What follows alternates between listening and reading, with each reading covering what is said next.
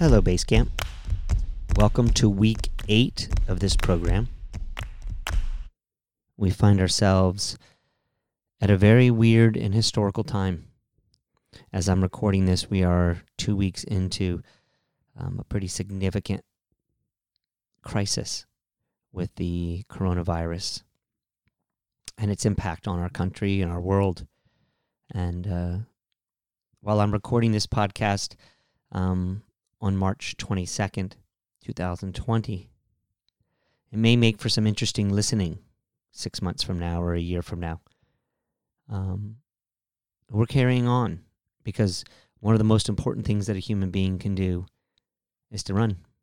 And if you're at this point in time in the program, you hopefully have found a groove and your life is benefited greatly from your running habit. And it is my suggestion, no matter what your circumstances, no matter how much of a lockdown there is in our world, that we have the ability to continue to move through space and to do it through running. So we carry on. Some key housekeeping items to get started. Number 1, finding your ground. Again, as the publishing of this week's episode, we've seen our whole world get upended and impacted by the coronavirus. The impact on our lives is unavoidable. It's a scary time in the world, and we must recognize it.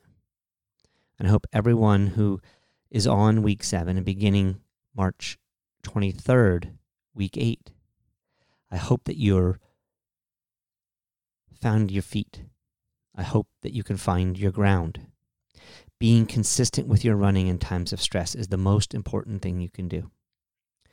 Of course, some of you are in places where running is very challenging. I hope you have access to some form of physical exercise. If you have a treadmill, all of these sessions can be easily adapted. And I'm here to help you make any adjustments to the program if you need them, or if you need any special instructions. You can just send me an email at sisson@telosrunning.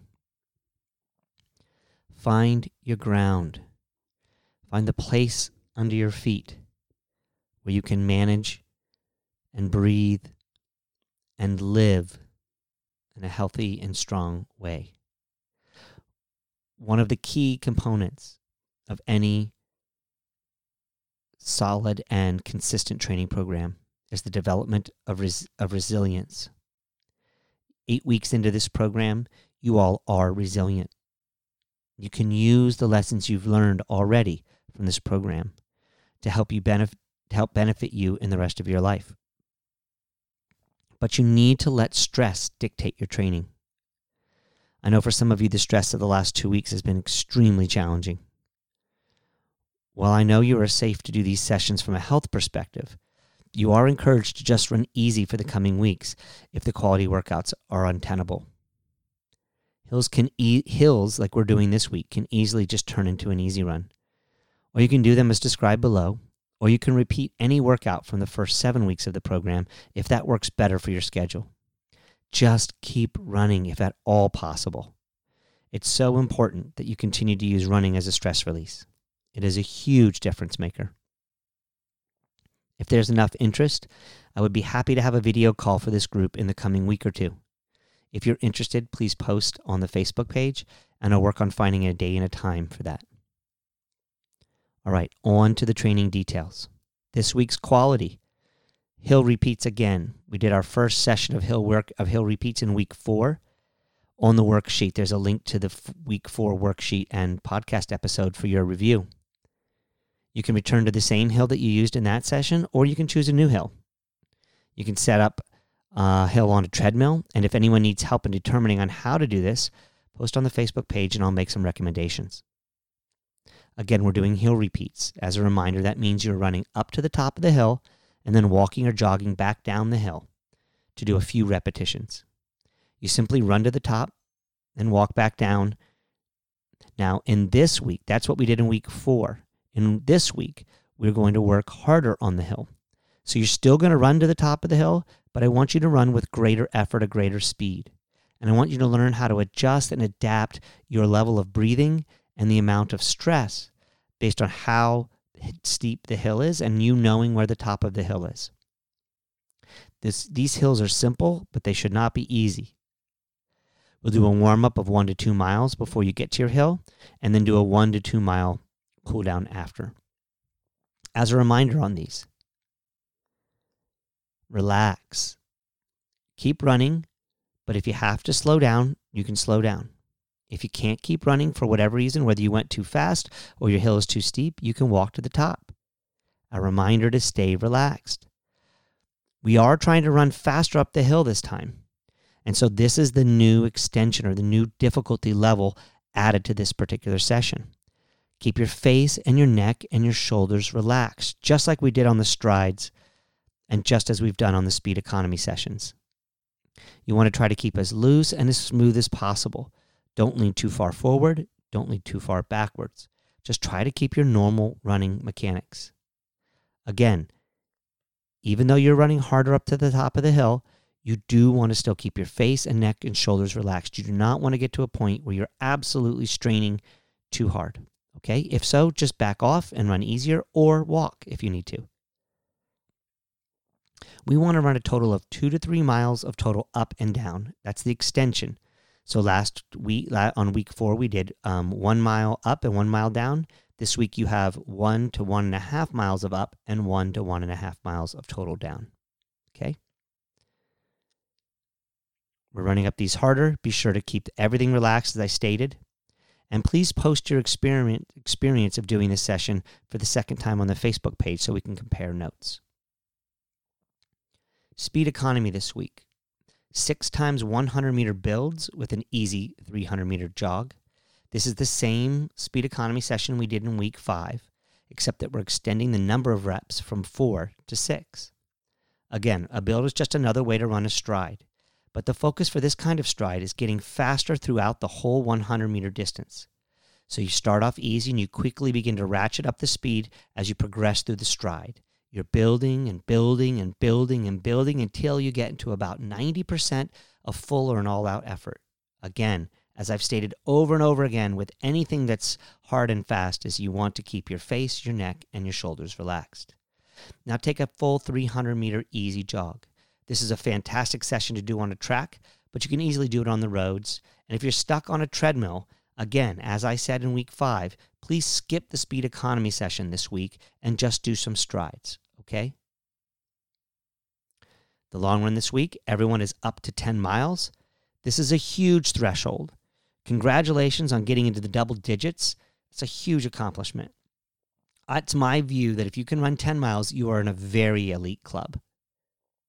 When I was a youngster, my father used to say that he always wished that he would always know that he was in good shape if he could run a 10-miler at any point in time.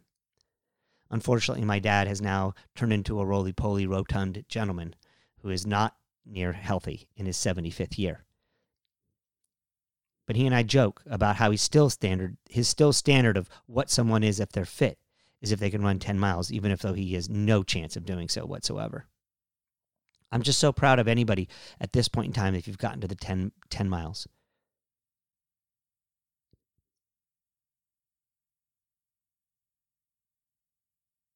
Okay, so the fundamental topic this week, weekly mileage. So what I want to talk about this week is just how important it is to find a sweet spot with your weekly mileage. Weekly mileage is not about getting to some point that you have a hard time holding or getting to a point that's just super easy for you to do. Finding a sweet spot with your weekly mileage means finding the right amount of volume on a weekly basis that you can sustain over an extended period of time. As you get fitter and fitter, as you move on to other training programs, if you move up to a half marathon or a marathon training program, it could be that your weekly volume will go up higher. But always it should be done in a very consistent and gradual manner, typically only adding about 5 miles per week at most at any point in time. Weekly mileage is not the most important consideration in any training program. It's just one of a number of other data points. But the most important part of weekly mileage is that it be something that you can handle and sustain over an extended period of time. Never should you be in a situation where you're trying to ratchet up your weekly mileage at the same time that you're trying to do new and challenging, extremely difficult workouts. Only in this base camp and in a base phase of training should you be in a situation where you might be doing a little further in your long run and a little further in your quality workout. And the reason why it's okay at this point in time is because I planned out this schedule over the long haul. And I have already dialed in the appropriate kind of adjustments to make sure that you can handle your weekly mileage in a sustainable and manageable way. Weekly mileage can be, over the long haul, a huge benefit to your long-term aerobic development. But it's always better to hold your weekly mileage in a place that's comfortable and sustainable for an extended period of time. The challenges in your training program over the coming months and years should always be about what the quality workout looks like or what the long run workout looks like, rather than what your weekly mileage is. The last thing you want to do is start getting into an arms race with your weekly mileage. This is where many runners get into a big problem. They start tracking themselves on Strava, comparing themselves to other people, and utilizing metrics that have nothing to do with the long-term aerobic development benefits that come from just running a sustainable, sweet spot number of miles per week. I cannot emphasize enough how crucial and critical it is to keep your running mileage, your weekly mileage, in a sweet spot. Remember, 7 days in a week is a rather arbitrary number that was set up hundreds of years ago, designed mostly to allow us to put order in a place of chaos in our world. Please don't allow the amount of order that you create to become a straitjacket for you. Don't get into the situation where you have to hit the same amount of mileage each and every week, or else you feel like you haven't accomplished anything. Your weekly mileage is just one of many metrics, one of many data points in your long-term development as a runner. It is absolutely essential that you keep a flexible and relaxed attitude when it comes to weekly mileage, and that you find a sweet spot that's sustainable and manageable for you.